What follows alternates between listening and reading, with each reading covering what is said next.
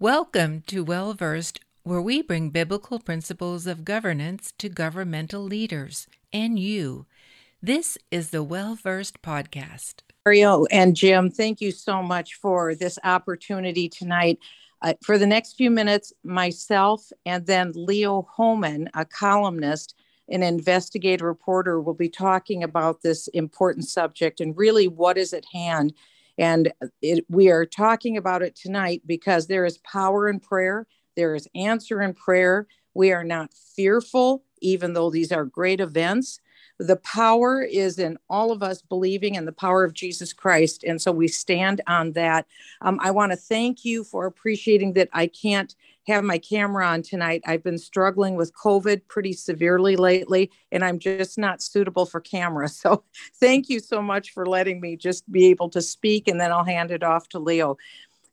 Mario had asked if I would give just a little bit of background on the World Economic Forum. The World Economic Forum is an organization that was created. It's not a government organization, but it was created, and the leader of it is a man named Klaus Schwab. It began back in the 1970s, and it was meant to pull together Europe in a common way, both economically and politically. But then it morphed beyond that, and it got to be even more powerful and more influential because of the people who were associated with the World Economic Forum. You would know these names. It is the richest people on earth. It's people like Mark Zuckerberg, who owns Facebook. And it's people like Bill Gates, who owns Microsoft. It's people from the cultural world, political world, military world, business world. And they come together for a common purpose. And that purpose is to have global authority and global control around the world. And so just as you look at Russia, Russia is essentially an oligarchy. It's kind of like Al Capone and the mob. It's a few bad actors that cut up the whole country, and they control different sectors. That's what Klaus Schwab wants to do with the World Economic Forum, which is to essentially take the entire globe and run monopolies and have different organizations or businesses control different aspects of the globe. They've been fairly hidden, you might say. They didn't want to be overt. They had overwhelming security when they would meet in Davos, Switzerland. Many of you maybe heard twice a year that this crowd would meet in Davos, Switzerland, and they were quietly planning. A lot of planning was going on. As a matter of fact, in the very end of 2019, they ran a trial test for a pandemic based upon a coronavirus before the coronavirus happened. So it's raised a lot of questions about these people and what it is that they want to do. Let me just tell you most recently what the World Economic Forum has been doing. As quiet as they were before, they are now just as bold. They are bold, and they are happy to tell the world what it is that they want to do. They had a young global leader forum where they've been training people who are now in positions of authority around the world. Macron, who's the head of France, was trained through the World Economic Forum, young global leaders. So was Justin Trudeau, the Prime Minister of Canada. So was half of the parliament in Venezuela. In fact, you can go on the World Economic Forum website and look at their young global leaders, and you'll see just how many people have been trained in what is essentially a movement toward one world government. If 5-10 years ago you talked about one world government, people would look at you like you're a nut, and they would think that you wear a tinfoil hat. Now these people are talking about one world government. Mario had mentioned that at Regent University, we sponsored a forum on authoritarianism and globalism rising. That forum was on March 29th. The very next day, the World Government Summit was held in Abu Dhabi and in Dubai. And just listen to the name of it, World Government Summit. The very first thing said from the podium by one of the people from CNN was this question: are you ready for the new world order? They're eager, they're giddy They see that one world government is right at the door. They've been planning for this for a long time, and now they're very bold and they're very open. At this summit that began the day after our summit, when people like Leo Hohmann, whom you'll hear from in a moment, essentially unpacked and said the day before the World Economic Summit what they were going to say. He exposed them for who they are. On that day, there was an economist from the London School of Economics, a Fabian socialist school, and her name was Pippa Malmgren. She stood up very boldly and she said to anyone who wanted to hear, well, we're about to do away with money and we're about to do away with accounting. And so now in the future, it won't be money.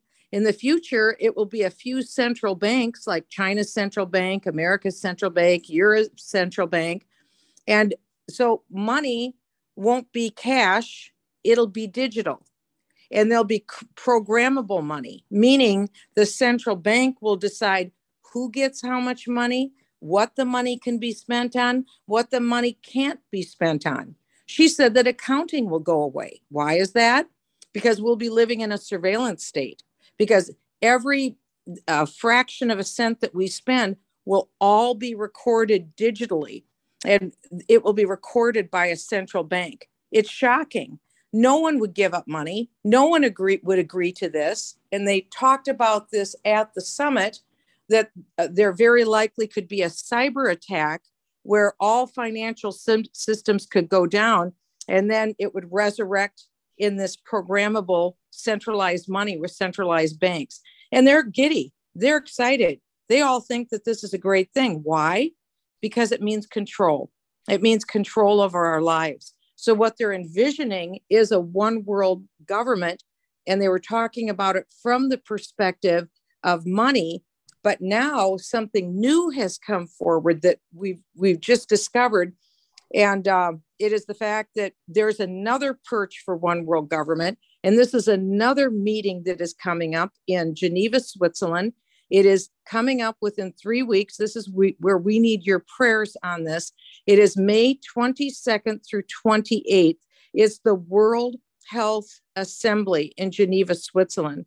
The World Health Assembly is the governing body over the World Health Organization. During the last 2 years under COVID, you may have heard of the WHO, the WHO, and our American CDC, Centers for Disease Center, was in some sense taking orders from the WHO, the World Health Organization, but we were also setting our own parameters. But now something very strange is about to happen. Leo Hohmann wrote a column about it, and I want Leo to talk more about it. I'm just setting the stage for Leo to be able to talk about it. I found out about this World Health Assembly through a column that Leo wrote.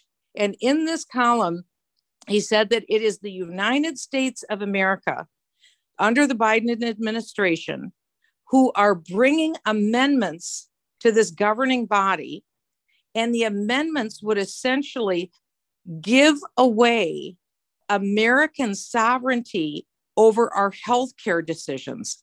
And we would give it to the WHO, the World Health Organization, which is really connected to the United Nations. And it wouldn't be only the United States giving away national authority to the WHO. It would be all nations to the WHO, because there were international health rules put into place in 2005. And so this isn't a treaty. We wouldn't have to get this approved by the Senate. It would simply mean a majority of the nations who go to Geneva, Switzerland in this third week of May. And if they agree, a simple majority, to give up their authority to the World Health Organization, then that would mean 6 months later, come November, automatically the decision would be made, and decisions over pandemics, lockdowns, etc., would no longer be in the hands of the United States. It would have shifted to an international body, the WHO. There are profound implications, as you can well imagine. And so now I would like to call on Mr. Leo Hohmann, an investigative journalist who has incredible accuracy. Leo, would you go ahead and talk about this topic? Yes, thank you, Michelle. Can everyone hear me? Yes, we can. We certainly can. Great. Okay. Thanks, Michelle. Thank you, Jim and Rosemary, for letting me have this opportunity to share this very important issue with everyone on the call tonight. As a matter of background, after about a year of COVID, in March 2021, a group of 25 global leaders, including Boris Johnson of the UK, Angela Merkel of Germany, Dr. Tedros at the WHO, and a slew of other global leaders came out with a joint statement, and they said, you know what? We need a new global pandemic treaty that would enhance the compliance powers of the United Nations World Health Organization. And they wanted to give them more authority in dealing with what they call public health emergencies of international concern. They said the WHO does not have enough teeth, and it needs to be strengthened significantly in terms of its enforcement powers. If they'd had these powers, they said, they could have gone into China immediately and found out exactly what happened at the Wuhan Institute of Virology, where this virus apparently leaked from or was purposely set. We still don't know exactly what happened there. And then in May of 2021, just a couple months later, the UN came out with a report calling for essentially the same thing. We need a beefed up World Health Organization. And so a few months later, they launched into the beginning of this whole process, which is very drawn out and lengthy. They have to have like 3 sets of public hearings. They draft and negotiate the treaty. And they were hoping to have this treaty. They are hoping to have this treaty ready to be voted on by the World Health Assembly in August 2024. Excuse me, May 2024. So about 2 years. And there's been a lot of articles in the conservative media about this proposed treaty. Now, if this wasn't bad enough, in January of this year, and this is what no one is reporting, our own US government, as Michelle alluded, proposed something very different. It was another way of beefing up the power and authority of the WHO that would sidestep the treaty process altogether. Instead of the long process of negotiating, drafting a treaty, holding all the public hearings, they proposed, why don't we just change the existing treaty that governs the actions of the WHO? And this is called the International Health Regulations. And as Michelle noted, this treaty has been in place since the George W. Bush administration in 2005. These amendments were they were just made public 2 weeks ago on April 12th. We didn't know anything about this until 2 weeks ago, when it showed up mysteriously on the WHO's website. And it apparently came from the US Department of Health and Human Services in the Biden administration. There was a letter on file along with it, and it is now on the agenda for the May 22nd to May 28th World Health Assembly, in Geneva. It's on their agenda to be voted on. So it's not like someone is trying to take our sovereignty away. Apparently, under the Biden regime, they're just ready to hand it over. The problem is conservative media is now focused on that proposed new pandemic treaty, and they're not paying any attention to the amendments to the existing treaty. Myself included, this may have been done by design to confuse the media, because even I was confused until less than a week ago when I had a conversation with a gentleman named James Rogoski out in California. I believe he's an attorney. Michelle spoke with him, I spoke with him, and he really laid it out for us. And I don't want to take credit because a lot of this is his research that ended up in my article from last week. And it's still the top article on my site. It's been picked up by Gateway Pundit. We are making strides in getting the word out there, but not nearly enough. because as Michelle said, they are ready to vote on this in about 3 weeks. They're trying to sneak this in through the back door in what amounts, in my opinion, to a sucker punch to our national sovereignty. It's imminent, it's urgent, and it's real. Now, what exactly is it that we're so concerned about? Article 12, Section 2 of the International Health Regulations, which, as I said, were approved in 2005, removes the requirement for the WHO Director General to get consent of the nation in question when it comes to declaring a public health emergency of international concern. They also want to set up regional WHO health czars who could declare a public health emergency of regional concern. So not just on an international basis, but if there were an outbreak or some sort of health emergency that they considered, could endanger maybe Canada or Mexico, one of these health czars could come in and declare a public health emergency of regional concern, and we would automatically fall under the WHO's guidelines on how to deal with it. They also want to change Article 59 so that the timetable of any amendments taking effect would drop from 18 months down to 6 months. That means if they pass these amendments in May, they would go into effect in November. Think about the possibilities. I should state up front that the words pandemic and virus do not appear anywhere in this document where they are proposing these changes. Instead, they use the much broader term. They call it a, quote, public health emergency of international concern. Almost anything could be fudged into that broad terminology. All of the left's favorite issues typically are framed in terms of public health, right? Public health, public safety. You've got climate change. You've got vaccines for everybody, for every disease. There's a whole new round slate of vaccines that are in the works for just about anything you can think of right now based on this new mRNA technology. So it's not just COVID we're talking about here. Any of this could be declared a public health emergency. What about gun violence? We've heard various Democrat politicians describe that as a, quote, public health crisis or public health emergency. It's really bad in Chicago. The CDC could come back. Actually, the CDC has already stated, this came out about 3 or 4 months ago, that white supremacy was a public health emergency, a public health crisis.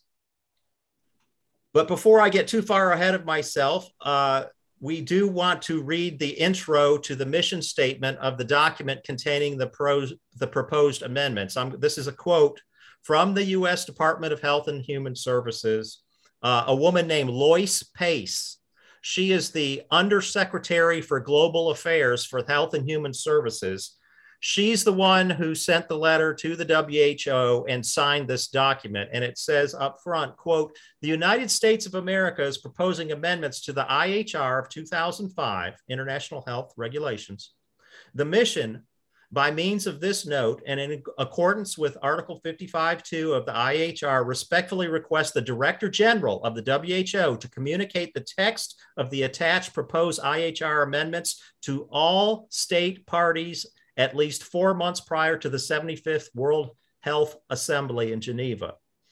We are also transmitting via this note a letter to the WHO Director General, Dr. Tedros, from the Assistant Secretary for Global Affairs of the U.S. Department of Health and Human Services, Lois Pace, reiterating the critical importance of strengthening the international health regulations, along with other efforts to strengthen the ability of the WHO and member states to prevent, detect, and respond to future public health emergencies of international concern, unquote. So there you have it in their words, not mine. So we have basically two tracks here trying to accomplish the exact same thing. We've got this brand new treaty that they're trying to get off the ground that would take 2.5 years to approve. That's the long-term thing. And then we have this these amendments, which are short term on a fast track that would change the rules in a way that would do the exact same thing, only it could do it in a matter of months as opposed to a matter of years. And this is all being ignored by, of course, the mainstream media, and most of the conservative media is thoroughly confused about it. Like I said, I myself was confused and did not recognize the distinctions between the new treaty and the existing treaty that they want to amend until last week. And as I said, Article 12, Section 2 is the poison pill embedded within this document. They have a whole host of amendments that go on for 8 or 9 pages, but the one that is the real sovereignty killer is Article 12, Section 2. And with that, I will wrap up, and I guess we can take any questions.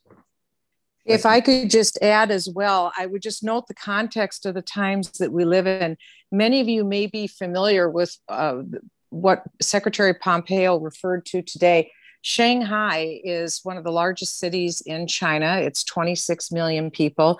Since April 5th, the people in the city of Shanghai, so imagine if it's New York City. New York City is about 18 or 19 million people with all 5 boroughs.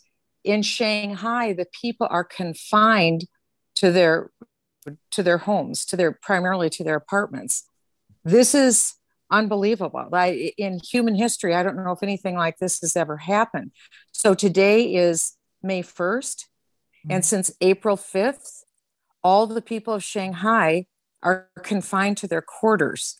Now, if what Leo Hohmann just described happens, if the United States and all nations of the world effectively give our sovereign decision-making authority over healthcare decisions from our country and from all nations of the world to the World Health Organization, that would mean if there was an outbreak in, let's say, Peoria, Illinois, the director of the World Health Organization, currently Tedros, could make a decision to lock down the entire state of Illinois, to lock down the entire United States of America, to decide that everyone has to be vaccinated.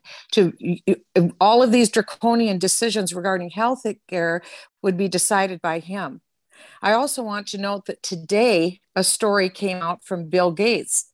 Bill Gates has been odd on this whole COVID thing, very authoritarian. And he came out today and said he doesn't think we've even seen 5% yet of how bad COVID could be. It's almost like he's predicting some terrible new thing that's going to come yet from COVID. So this is clearly an effort to take away the power and authority from the American government and put it into global government, and not just our nation, but all nations. And so what this is creating is a platform for one world government through healthcare.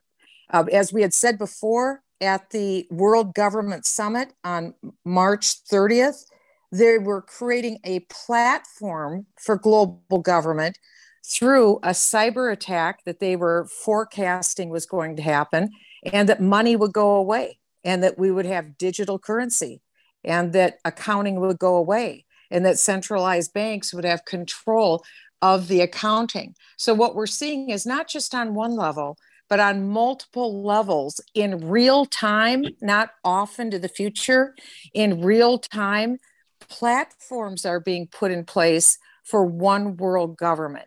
And so that's what Leo and I want to bring to your attention, not fear, but to let you know that this is happening very soon, very quickly, and it is demonic as you look through it.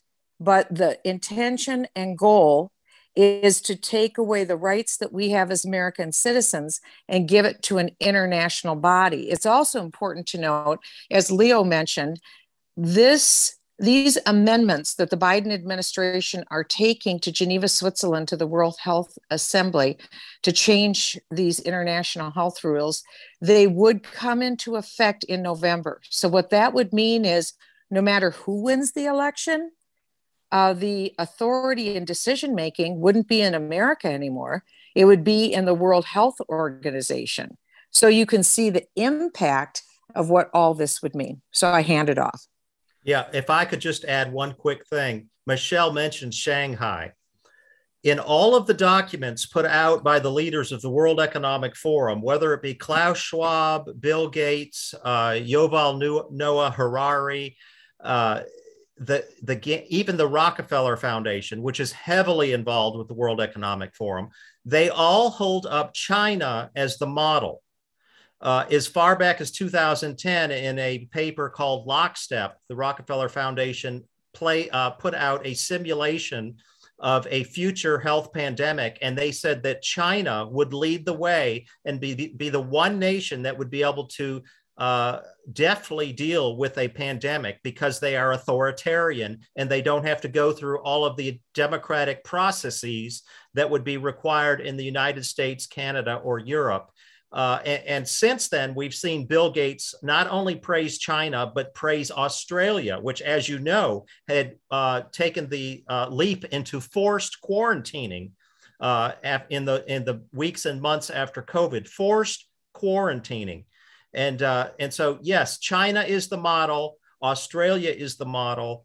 And this is what they want to see happen in the United States and Europe. They know they can't do it as long as we have sovereign leaders. So they're trying to sidestep national sovereignty and get this in place for the next pandemic. And they have said that the pathway towards world government will only be accomplished through a series of crises. And so they know that there's going to be more pandemics. There could be World War III, a cyber attack. Expect a wave of crises in the next few years as they try to implement this entire world government strategy by 2030. That's their goal. Thank you so much. Congressman, go ahead. Go ahead, Mario. I have a few questions and then we'll turn it to Jim.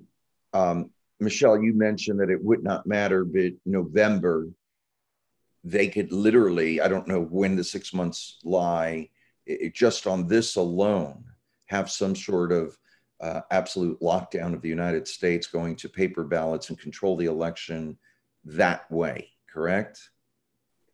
Oh, well, I'm sorry. I don't know if I completely understood what your question was, Mario. Yeah, that if this is enacted before the elections, they could utilize this World Health Organization calling for a lockdown of the United States if there's some sort of election variant of the coronavirus. Yes. And again, this is very soon. This is May 22nd through 28th. So if there is a positive vote in the World Health Alliance, which is the governing board of the WHO, and a simple majority of the members vote that the Biden amendments are accepted, then there is a 6-month period that would expire this coming November. And that would be, the rules would be finally accepted in November. It may be, Leo, maybe you know, is it a public comment period? Could the amendments be vitiated in those 6 months? Did you read? Well, that's part of the problem. There's very little transparency going on with this whole amendment strategy. While we know how a new treaty is adopted and approved, there's been very little information put forth about how these amendments would not only be voted on, but implemented. Will they be voted on in their entirety, or will they be voted on separately? There's 13 total amendments. We don't know. This document that we have, is this the final draft that will be voted on, or could they be tweaked or changed again before the May 22nd deadline? These are all things that we don't know, and I wish we could get some members of Congress to put pressure on the Health and Human Services, United States Department of Health and Human Services. Javier Becerra, he is the head of that agency. He needs to come out and come forth with some more information. I don't know the answer to that, Michelle. Well, and the other thing that we don't know, according to James Rogowski, when we were having our conversations with him, no one knows who the delegates are to the World Health Organization. So we don't know the particulars about the process.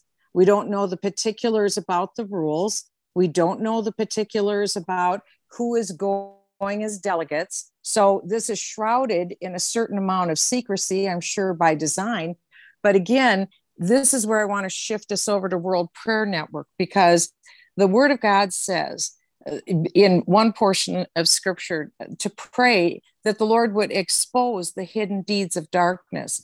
We don't know all these things. We don't have to know all these things. We've tried to do as best as we possibly could. As Leo said, this was only discovered and only posted 2 weeks ago.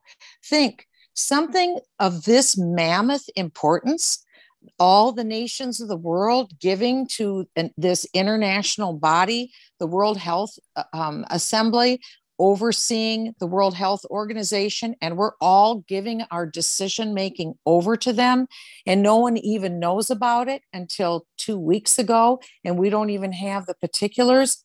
This is where I wonder if Satan isn't overplaying his hand, and he's giving us an opportunity, 2 or more of us agreeing together in the name of Jesus, coming under his blood, standing on his word, crying out for his salvation. It is the safest place in the world to be. That's why there is no fear. I know while Leo and I and a few others were working literally day and night, trying to unravel what this is, trying to figure it out, trying to alert as many people as we can. I want to say that the Lord gave me a profound sense of peace, a profound sense of joy that he has this. It's like Psalms 2. The nations are roiling against the Lord, and yet the Lord sits on his throne and he laughs. But this is a serious time when we do have to take this seriously, and we need to be like men of Issachar, who understand the time and know what to do. It's very important that we are serious and earnest in prayer, and that we seek the Lord over this. We don't want to go into this system. And if we can come together and agree in prayer and ask the Lord for his will, he will hear us. He is clear. If we cry out for him for wisdom, he will give us wisdom.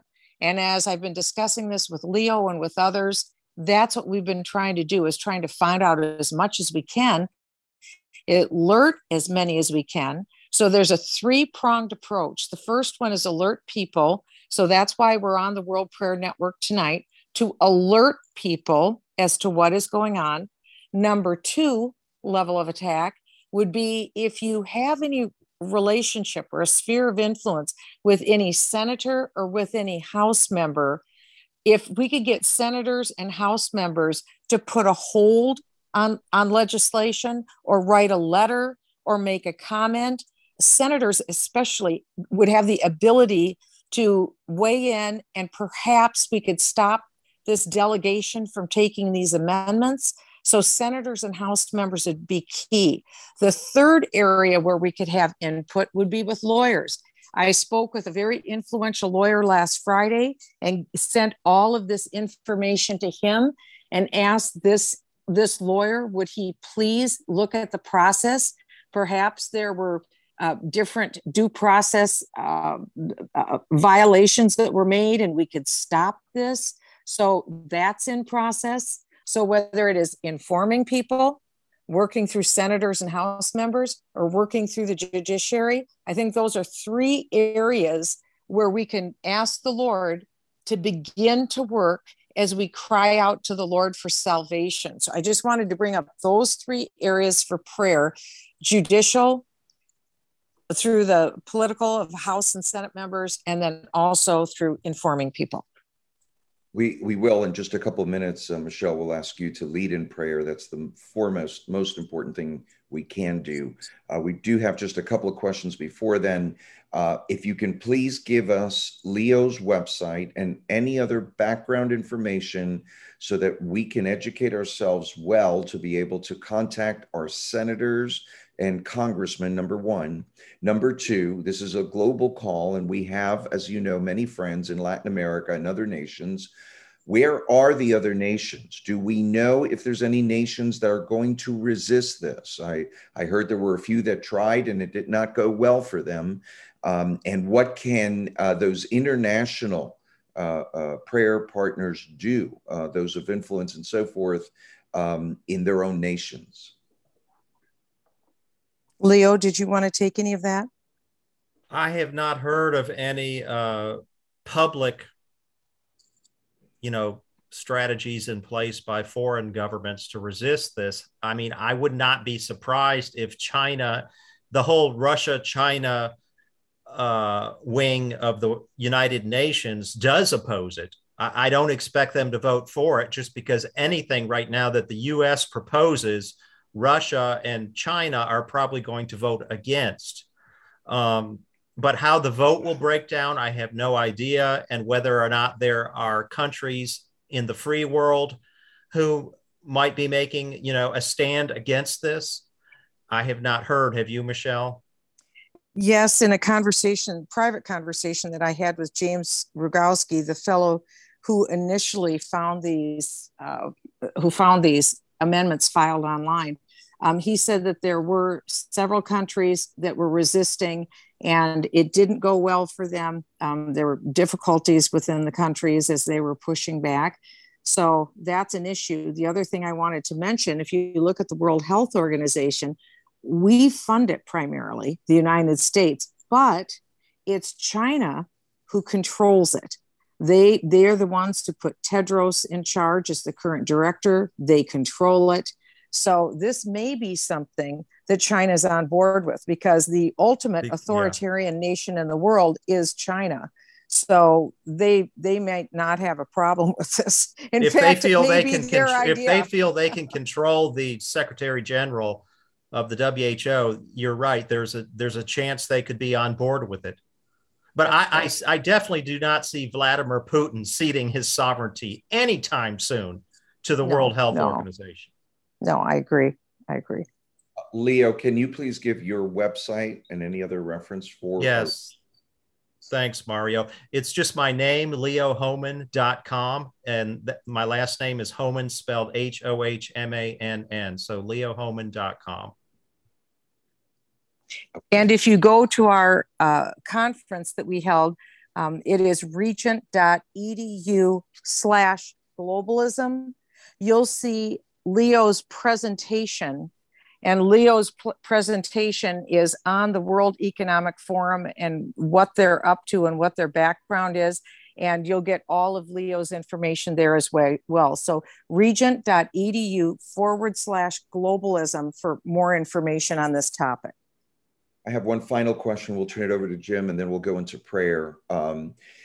The Shanghai circumstance, I mean, it is our understanding that the Omicron and all the subsequent variants were very, very mild, comparatively speaking. Is it the same variant of coronavirus? Is there really any reason for the shutdown? And on the World Economic Forum, the Davos, and then the One World Government Summit in Abu Dhabi, was there any discussion of a potential coronavirus, I like to call it election variant, between now and November that they can utilize again to shut us down to steal the elections? Let me ask your... Yeah. Oh, go ahead. Go ahead, Michelle. I was just going to say, let me address the last one first. I absolutely think there'll be a quote unquote tongue-in-cheek midterm variant. And I think that Bill Gates threw that out today. Just expect that it's going to come, wink, wink, nod, nod. I think that that's something that we're going to be looking at. I was reading an article this morning regarding Shanghai, because again, in my mind, every media outlet in the world should be covering Shanghai every day. There's never been anything like this to contain and control people on that level. One of the articles that I read, it was very, very few people who came down with COVID in Shanghai. And so China is adopting a zero COVID policy. I was speaking with my brother this morning, who is a physician. And I said, is it even possible? Could you even contain COVID in any way by taking that many people and locking down? He said, absolutely impossible. You couldn't. A virus is a virus. A virus doesn't respect walls or people or lockdowns. This isn't going to stop it. So it's difficult to understand what China's thinking is, because Shanghai is the largest port in China. I've been there. I've toured that port.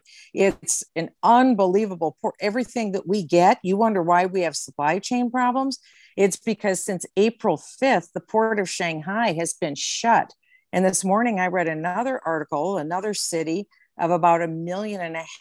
I think it's called Yaiyu. They have one of the largest exports in, and they primarily export all into the United States.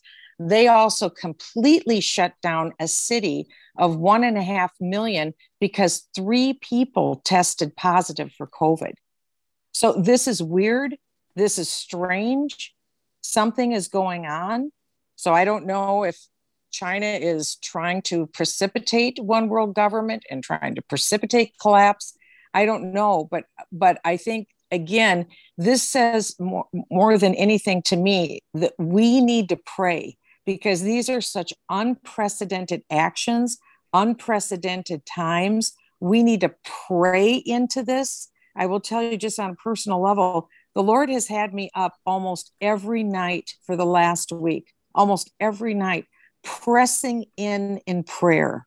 My spirit just bears witness that there's something so significant happening right now, not to lead us to fear, but I think there's just going to be such a closeness that we're going to have with the Lord because of these unprecedented times. And so that's where we want to be, near the heart of the Lord right now, because these huge, deep, big things are happening. Our hair isn't on fire. We're just seeing things, reading things that we couldn't have even dreamed of before. And we wanted to share it with you on World Prayer Network. Thank you so much, Leo and Michelle. Back to you, Jim. Congresswoman, you're joining with Rosemary and me and co-hosting the Future Conference in Washington, D.C., July 20 through 22. And a part of that, day 2 of that 3-day conference, is focused on dealing with the cancel culture. Cancel culture is a broader way of saying simply elimination of and marginalization of all people's values like us. Because of that, it has thrown me into an environment, meeting with various groups of people who are thinking remarkably creative about how to create an alternative universe, a parallel universe to function during this time. And I was speaking at a conference in Northern California yesterday. We changed our flight to stay later just to hear and meet a small group of people and some of their thinking, what they were doing. And I was blown, without going to the specifics of, I was blown away by the creativity of what is emerging. And for the first time, the thought hit me, in this enormous pressure that's coming on people of faith and people of Judeo-Christian value structures who are not even regenerate, or people who are patriots, some libertarians, some various odd communities that are sort of coming together, and then some liberals who are realizing this is going wrong. It could end up being the finest moment in terms of creative thinking of how to dodge the bullet on this. I don't want to be Pollyanna about it, but I saw the things that are emerging are things I have never thought of or heard. And so I say that going kind of to the next part, and this is a question for Leo, if Leo is aware of this or heard of it, and Judy, who's on the call, and Pam, who's on the call, can comment more intelligently than I can. But Leo, were you aware back in December in the United Nations in New York City, a comparable type of vote, comparable in the sense of the surrendering of sovereignty of nations? The issue was not health. The issue was so-called, here's the buzzwords, election integrity. And in that vote, a vote didn't occur. It was going to be by consensus. So there was an effort to get nations to rise up to simply call for a vote. One nation, I think it's best I not say the nation, but it's one we wouldn't look to for our freedoms. But one nation was going to rise up and call for a vote, and 10 other nations were going to potentially join them. That's the number they were looking for, the magic number 10. Some of us on this call talked to actual ambassadors, and they were going to rise up. The Biden administration found out about this nation and crushed them and shut them off and shut it down. So they couldn't even call for a vote. Even though they would have lost the vote, they couldn't even call for the vote. They were crushed, warned, threatened with all kinds. You know how our U.S. can do that to other countries. And the result was, by consensus, since no one objected, no one called for a vote, in quotes, this passed, and they tucked into an election integrity law, effectively the surrendering of sovereignty, and they tucked in the last minute a couple things, LGBTQ stuff, which means the nations lost their capacity to even have a say on that and tied that under the guise of election integrity. Some nations that would have risen against it with leaders we respect could not, because they were in contested elections themselves, and it would make them look like they were for corruption and not for integrity. They were trapped by the language of this. So my question is, were you aware? I'm going to give kind of three quick questions. Were you aware of that at all? Because it appears to me some parallels. The second thing, part of my question, Leo, is you spoke to this, but I didn't quite catch it. Others may have, I did not. The issue of a treaty has to be Senate approved. How you maybe I just didn't catch it. How in the world can they bypass the United States Senate for a bona fide treaty? And then the last thing is what Congresswoman Bachmann talked about, things we can do. It seems like we have to muscle up the PR, the prayer, the fasting, and the muscling up of the PR and contacting Congress. But unless Congress or the Senate can then vote on this, it becomes just a PR campaign as opposed to one with legislative teeth in it. So let me just ask the first question. Did you know about the UN vote in December? Are you aware of it? If you're not, that's fine. Two, how do they bypass the Senate on this, or are they? And then number three, if we can go a step further, and what do we do? Back to you, Leo or Congresswoman. I'm not aware of the election integrity. It sounds like some leverage was applied there in a very sneaky way. So it was probably all handled, back burner without any sunlight whatsoever from the media on it. Number two, Senate approval. Yes, 2/3 of the Senate is required to approve treaties. Once approved, treaties supersede even the U.S. Constitution. So they have extremely powerful effects. But because this is not a new treaty, it's just an amending of an existing treaty, they are planning to bypass the U.S. Senate. And I would argue, if I were a member of the Senate, that this needs to go before the Senate for another vote, because they're not just tweaking or updating minor parts of an existing treaty. That happens all the time. They are essentially overhauling this 2005 treaty by removing the requirement that the nation, the host nation of a so-called international health emergency, no longer has to approve of the declaration. So it can be declared a public health emergency of international concern without the nation itself having to buy into that declaration. And think of the possibilities for that. So, like I said, it could run the gamut from gun control to gun, they don't even say gun control. They call it what? Gun violence, as if the guns do the shooting themselves. And that could easily be declared a public health emergency.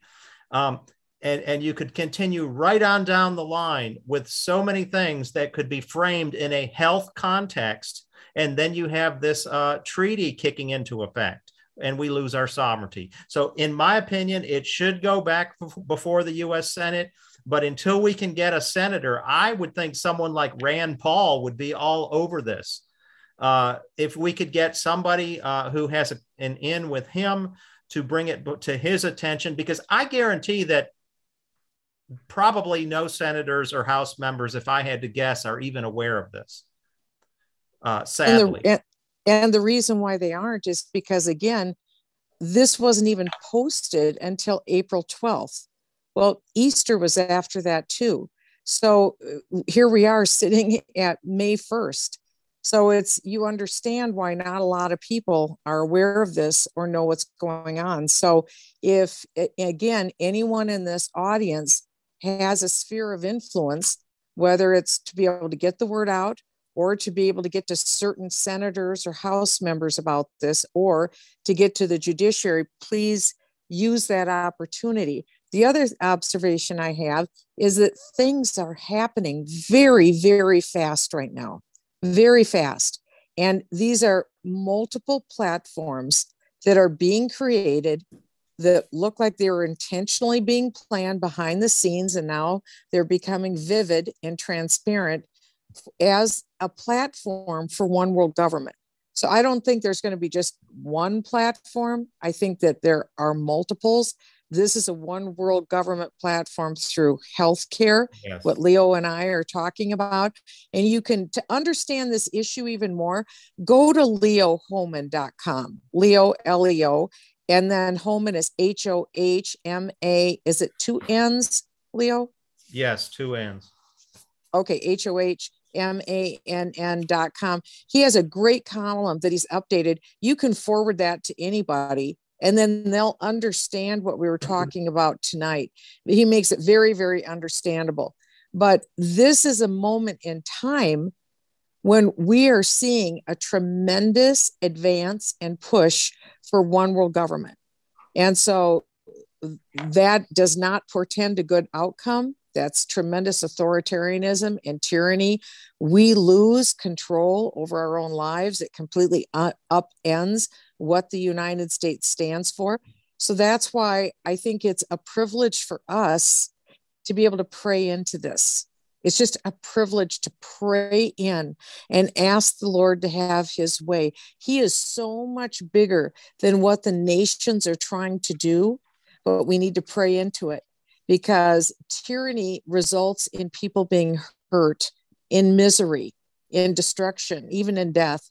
So we need to pray into this and take it seriously, and then know and understand that the Lord will not abandon us. His banner over us is love in the present tense.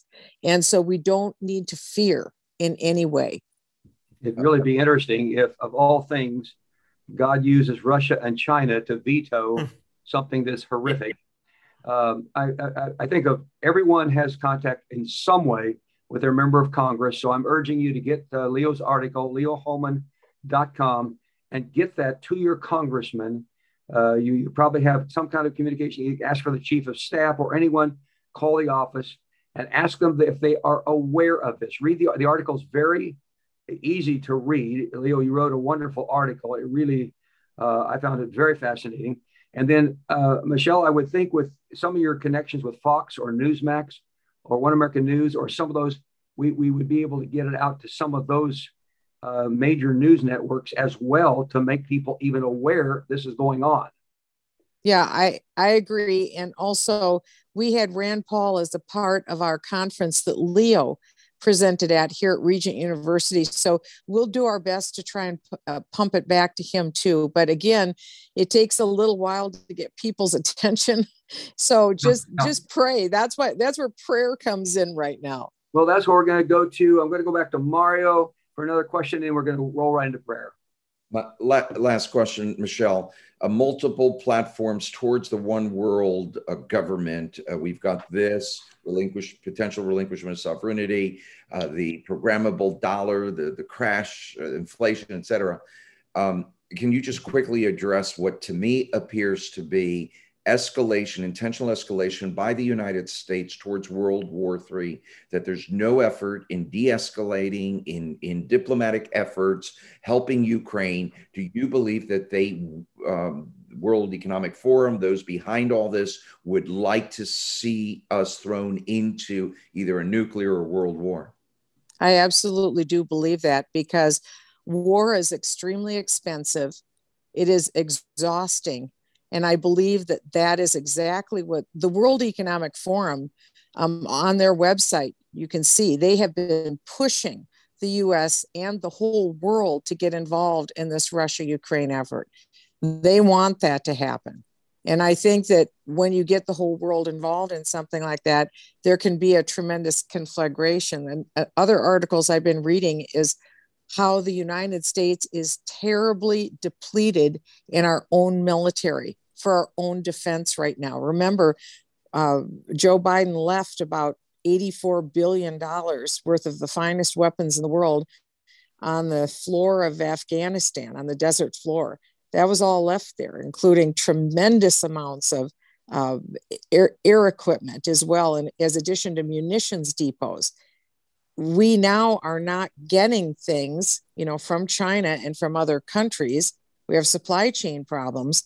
So basic material are missing for us to be able to even produce here. And we have been sending so much over to Ukraine in terms of money and in terms of munitions. There's been a real question about where we're at in the United States, what we're left with for defense purposes.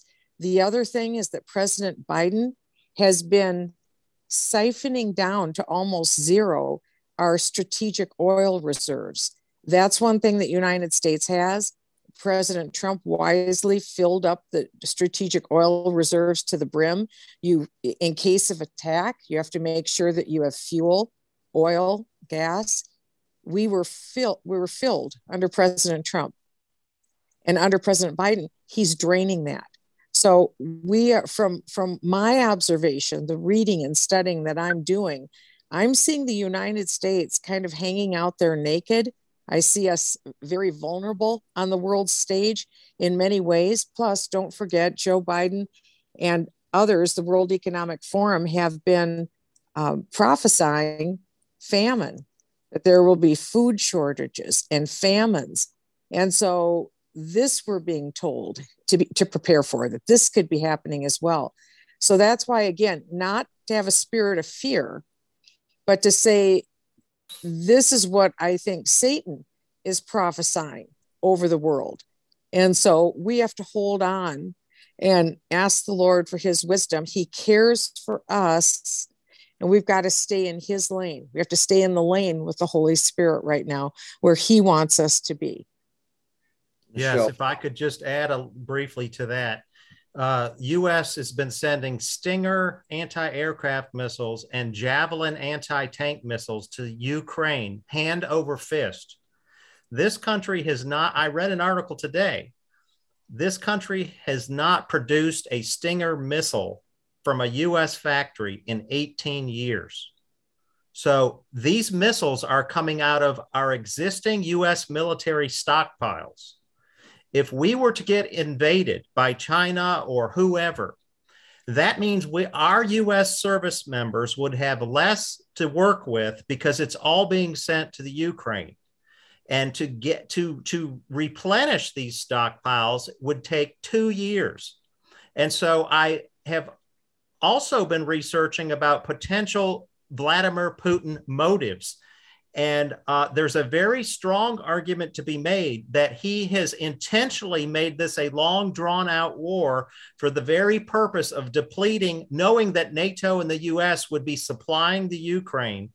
And so he wants this to be drawn into a quagmire where we will deplete our own defenses, our own blood, not our blood, but our military hardware and our treasury on this war to severely weaken the United States.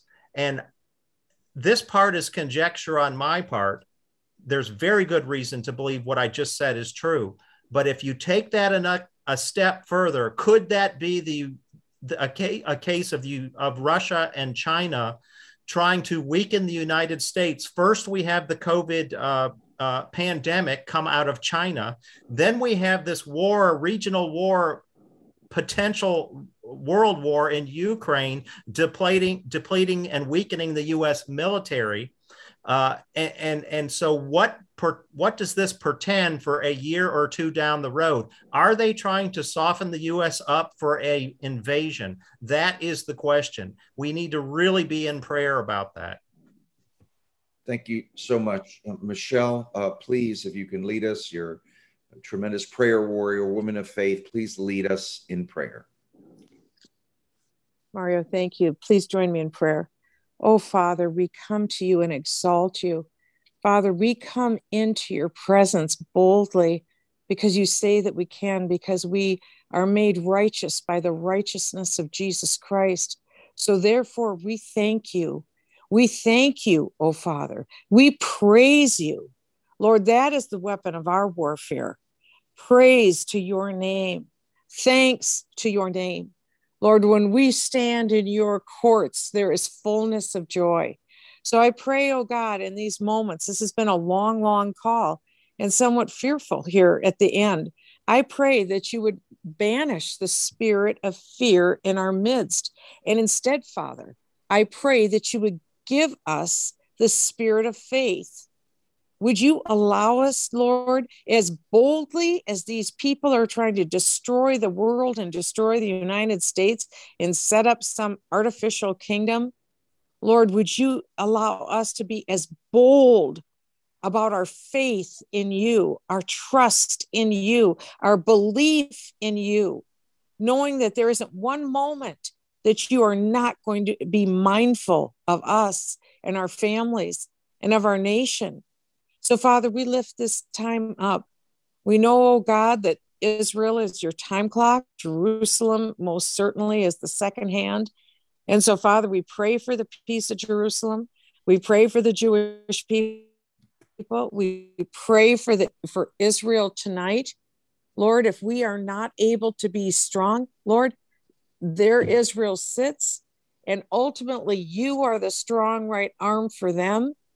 But Lord, we see the diminishing that is happening here in our own country. We're looking at a country we no longer recognize. So Father, we pray by faith and not by sight.